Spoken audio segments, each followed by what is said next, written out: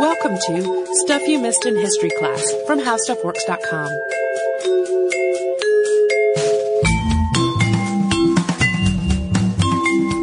Hello and welcome to the podcast. I'm Tracy V. Wilson. And I'm Holly Fry. Holly, do you know who we've gotten a lot of requests to talk about lately? Yes, but I'll let you say it. Harriet Tubman. Oh, so many requests. We'd already been getting a lot. They started well before the announcement that she is going to be on the new U.S. $20 bill. We also had another big spike after the drunk history episode about her. If you don't mind, lots of bleeped swear words. That is quite funny. Indeed. I watched it 3 or 4 times while working on this episode. So most people are familiar with Harriet Tubman's involvement in the Underground Railroad, but she also, as people who have watched that drunk history episode know, she was also a spy for the Union during the Civil War, among many other things. At the same time, maybe more than anyone else I can think of in American history, she has this near mythical reputation that makes her kind of a tricky person to talk about. Yeah, everybody has some tidbits of information, and some of that is accurate, and some of it is not. Yeah, there's a lot about her life and about slavery and the Underground Railroad in general that people know, with "know" in serious air quotes, but is really, it's really taken for granted, but a lot of it is somewhere on a spectrum between that can't be substantiated and that definitely did not happen. And a lot of this is because for a long time, children's books really dominated the work written about Harriet Tubman. We've talked about that phenomenon before, how a lot of important figures, especially in Black history, are the subjects of children's books and not serious academic scholarship as much, which is frustrating. Even the books for adults for a long time uncritically repeated details from these 19th century accounts of her life that were definitely embellished, and really serious scholarly examination to try to get a more accurate picture of Harriet Tubman's life and work has been a lot harder to come by, and overall a lot more recent than the things that sort of set the standards of how we think about Harriet Tubman.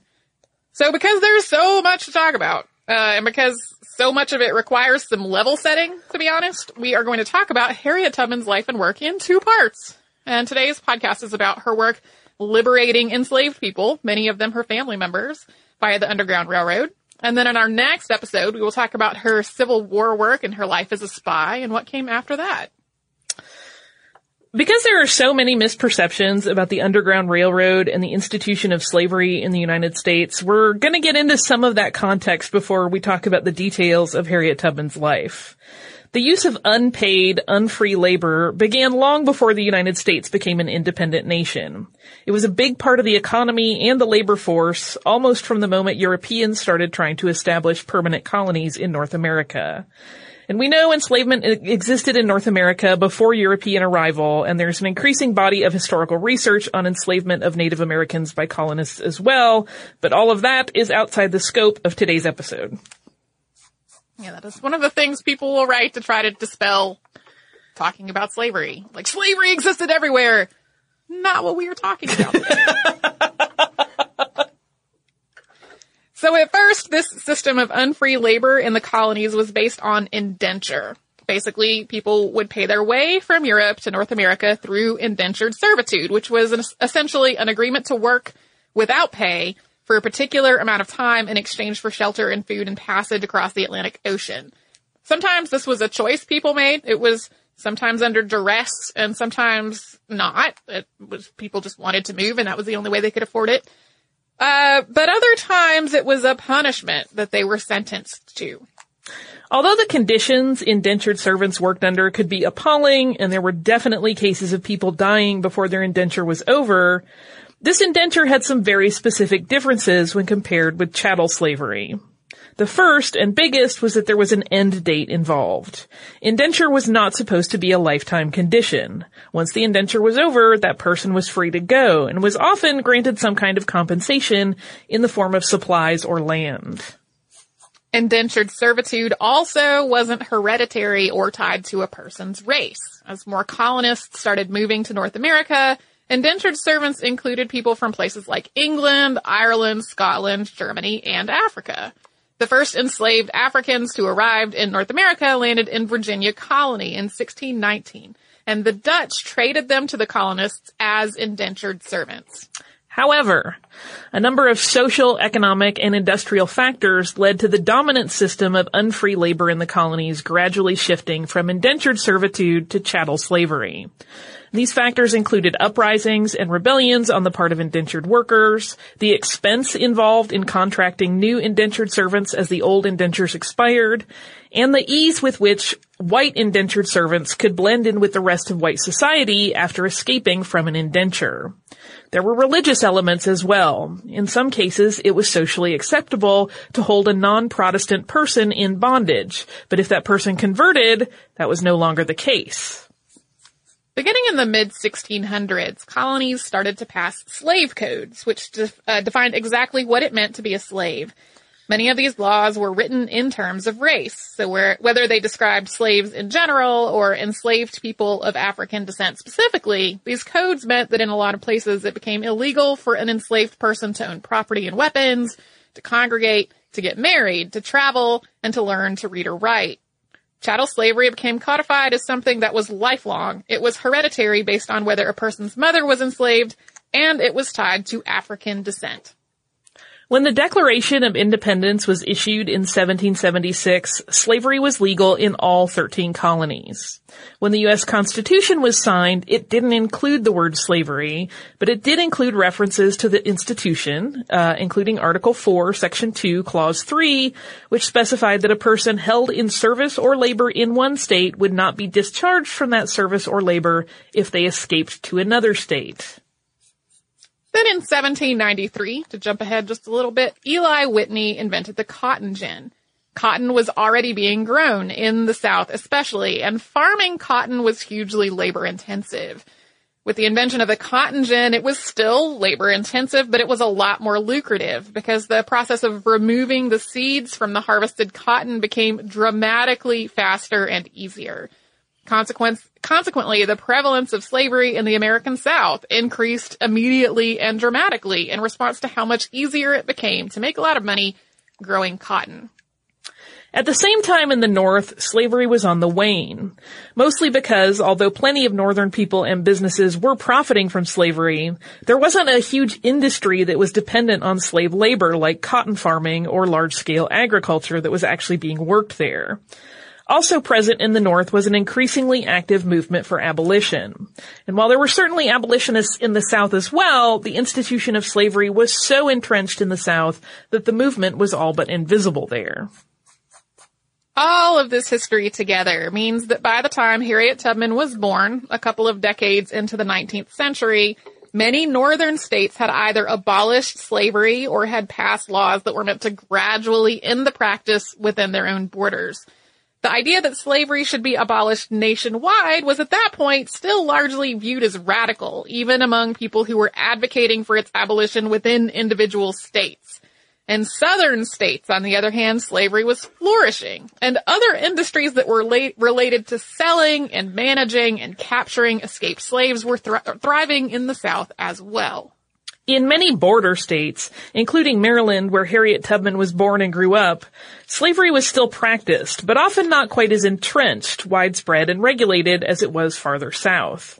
For the sake of comparison, in the middle of the 19th century, enslaved people made up about 13% of Maryland's population, compared to 57% of South Carolina, 55% of Mississippi, 47% of Louisiana, and 44% of Georgia. So in addition to having less of a distance to travel to reach a free state, slaves escaping from border states like Maryland were often traveling through territory that had fewer resources devoted to maintaining and protecting the institution of slavery. And this is where we get to the Underground Railroad, which is a name that was applied to a loosely collected network of people who were all working toward the same end, which was to liberate slaves. The Underground Railroad didn't have a formal organization or an established leadership structure, and it liberated people mainly from the border states, not from the Deep South as a lot of people may imagine. And while our focus is really on Maryland today, a lot of the Underground Railroad's work was really through territory that was closer to the Mississippi River.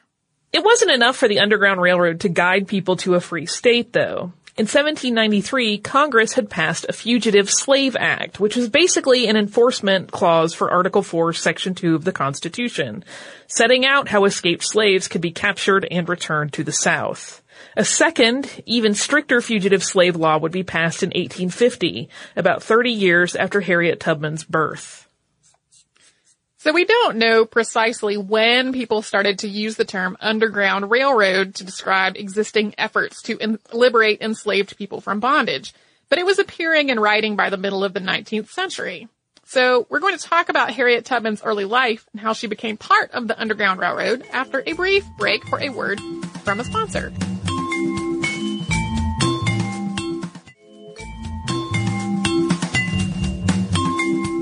So now we will get to Harriet Tubman's life specifically, and unfortunately we don't have a lot of detail about the earlier parts of it. While she was enslaved, it was illegal for her to learn to read or write, and if she did learn after she liberated herself, the historical record doesn't reflect that. A lot of people think she probably did not learn. Instead, she dictated her life to people who were literate. And one of these people was Sarah Hopkins Bradford, whose biographies of Tubman were definitely filtered through her own lens, and in some cases were specifically written for the purpose of helping Tubman to raise money to support herself and other people. So they were books written to sell. Also, Harriet Tubman was herself an incredible storyteller who spun out compelling, evocative, and dramatic stories. So in many cases, once she narrated her autobiography, she was telling stories that she had told again and again for years. It's probable and really even inevitable that these stories had been refined and embellished along the way through her years of retellings. I mean, if you tell the same joke at a party and it's your go-to, if you tell it today, 5 years from now, you're still telling it, you probably changed some things. And you probably don't remember. Right. It's not necessarily a conscious move. Right. In your mind, that's how it happened now. We do know that she was born in Maryland, which, as we said earlier, was at the time a slave state. Her birth date is unknown, although it was probably within a couple of years of 1820. Tubman's parents were Harriet Green and Benjamin Ross, and Tubman's name at birth seems to have been Araminta, and she was often called Minty. She took the name Harriet later on in her life. We don't know much about her relationship with her family, other than that she did have several siblings and was charged with caring for the ones who were younger than her when she was still a child. We also know that 2 older sisters were sold south. The family had some religious instruction, probably Methodist, and religious observance was part of their family and social life.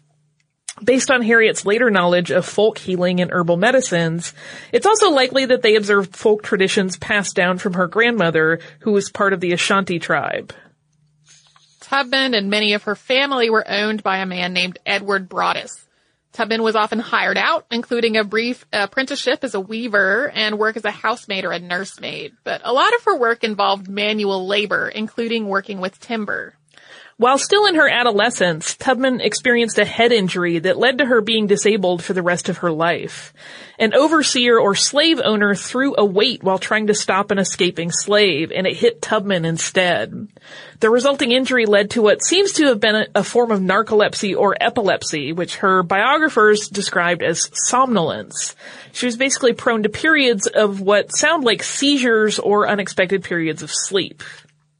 There are also some people who theorize that the reason she never learned to read was that this head injury damaged the part of her brain that works with literacy. So, totally unclear whether that was the case or not, but that is a thing that people theorize.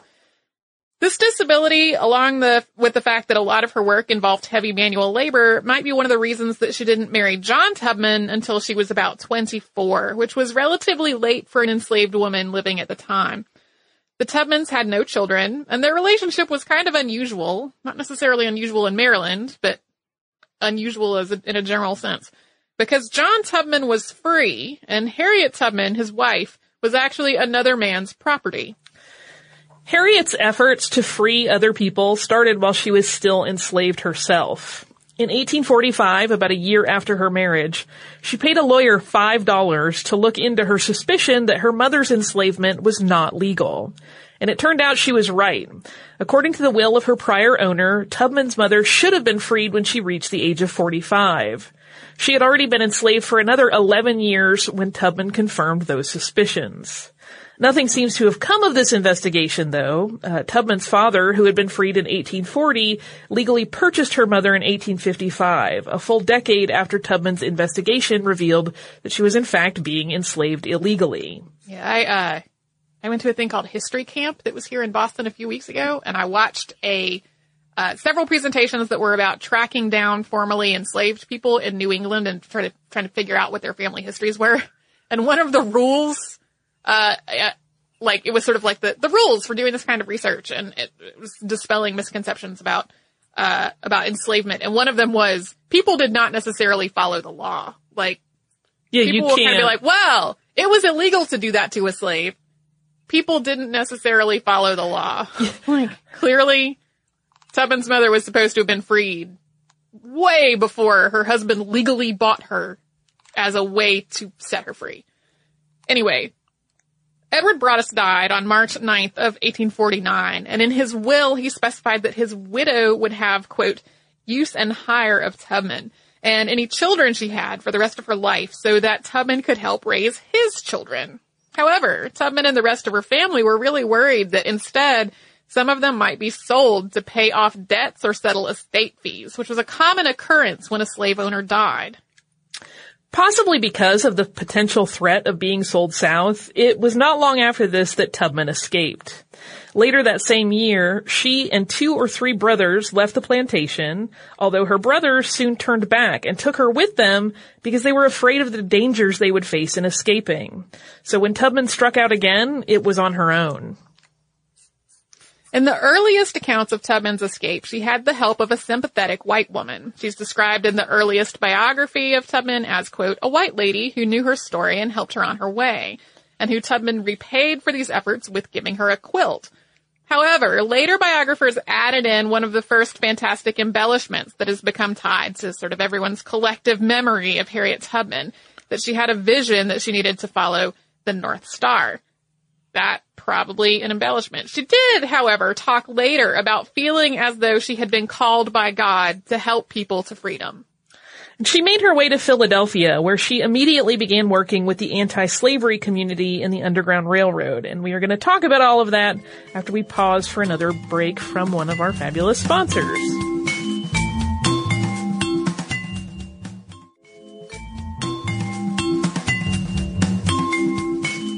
So back to Harriet Tubman. When she escaped to Pennsylvania in 1849, she found work at a resort to support herself, and she began making connections with the anti-slavery movement in the area. Soon, she was working with the Underground Railroad. By the time Harriet Tubman became involved in the Underground Railroad, the idea that the entire nation should abolish slavery, which, as we mentioned at the top of the show, had been considered radical just 30 years before, was starting to gain some traction. An organized abolition movement had been growing in the North for a couple of decades, and by the time Harriet Tubman reached Philadelphia, there were multiple anti-slavery societies, including women's anti-slavery societies operating there.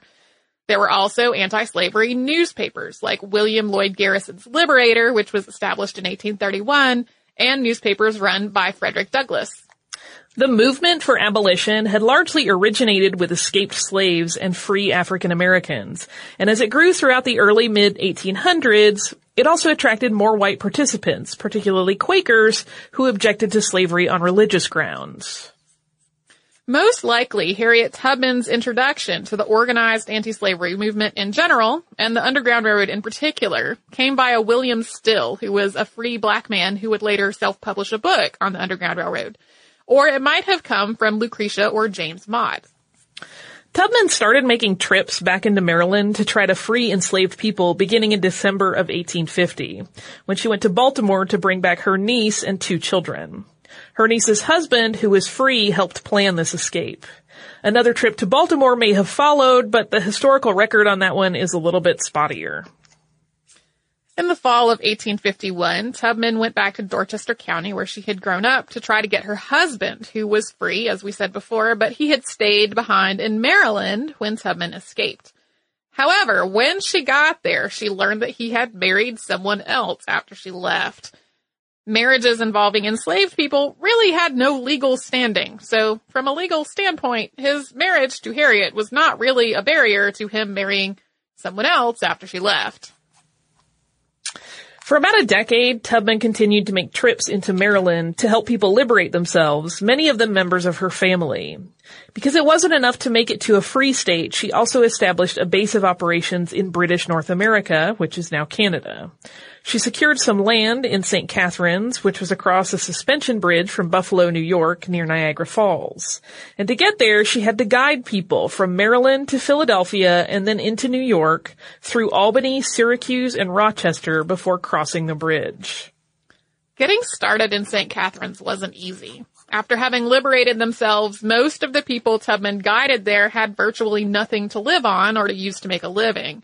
It took a while before Tubman could establish a real foothold there, and even after she did, money continued to be a real problem.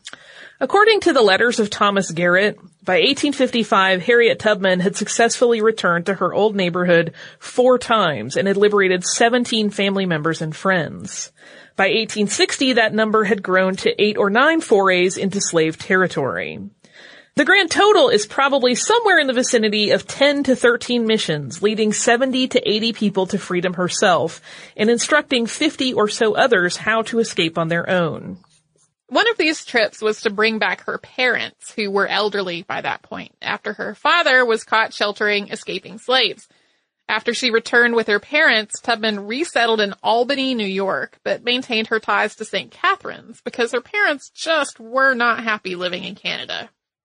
Harriet Tubman's last trip into Maryland was an attempt to bring out a woman described as a sister, who sadly died before the trip could actually be made. The journey was documented in the letters of Martha Coffin Wright, and some elements of that letter are now firmly rooted in what people, quote, know, again, in those air quotes, about the Underground Railroad. For example, Tubman and the 7 people she was guiding used songs, not to convey coded information, which has become a popular part of Underground Railroad lore, but to help Tubman find the rest of the group after she had left them to forage for food, and for them to signal back to her that it was safe to approach. These missions that Harriet Tubman took between Maryland and Canada really illustrate how the Underground Railroad really operated.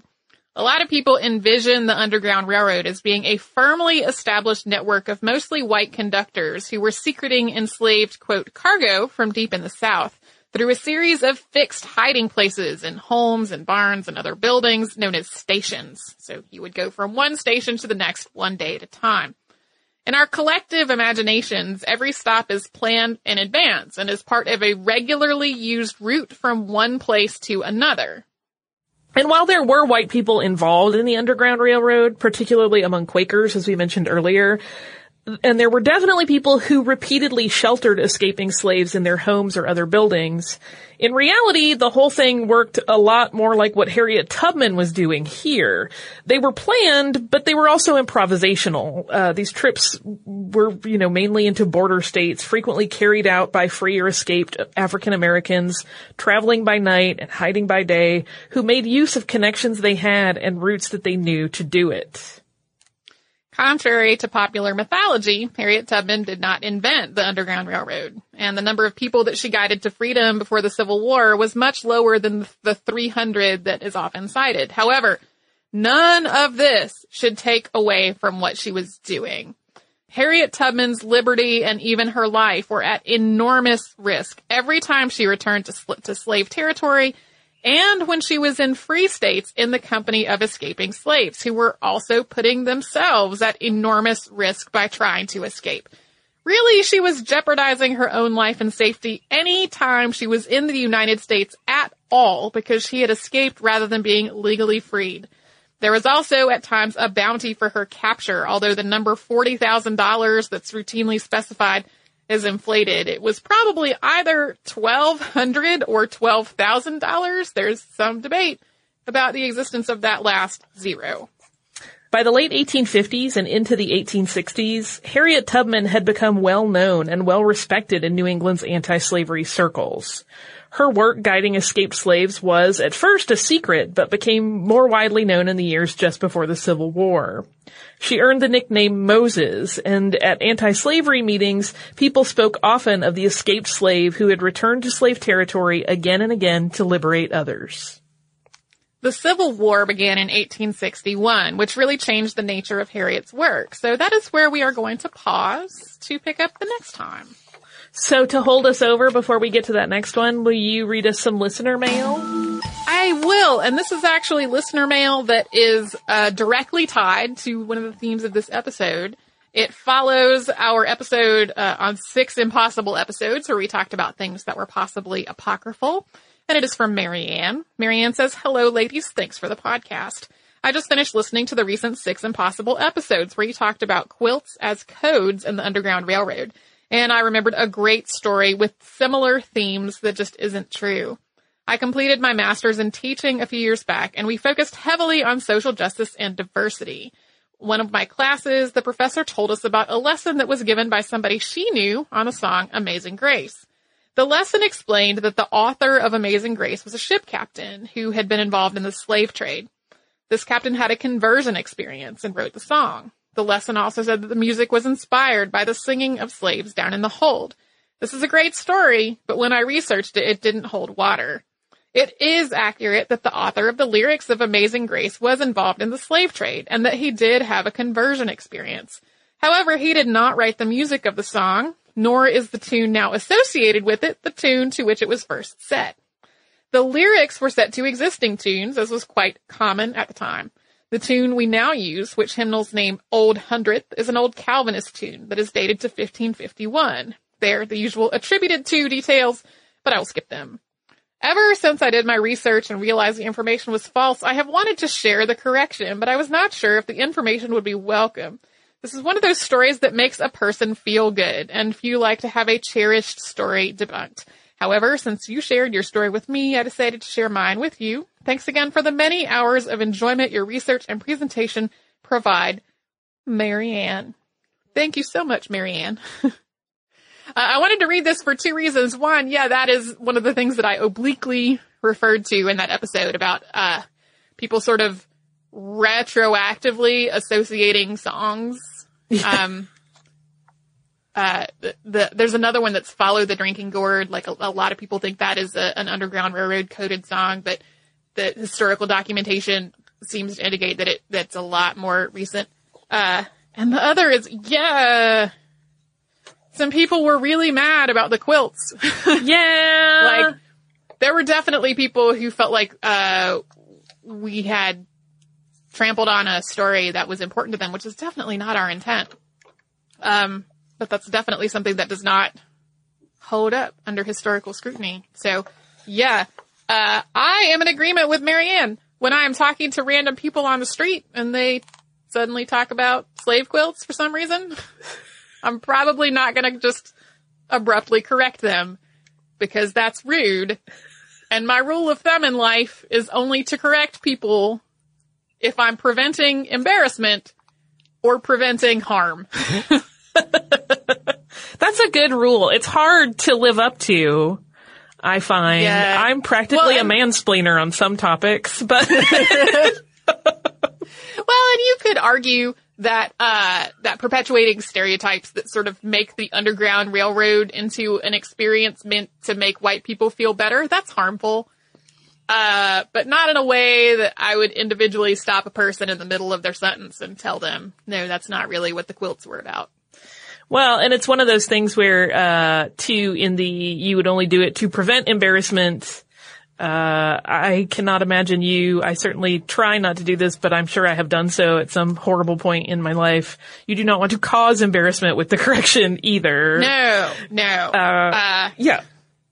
There was a time in my relatively recent memory where somebody pronounced the word crudité in front of me as crudites. I do that for fun. That is fun. And I did gently correct that person because we were at a party where crudité were being served and I was afraid that he would say it in front of other people and then be embarrassed when another person corrected him publicly about it.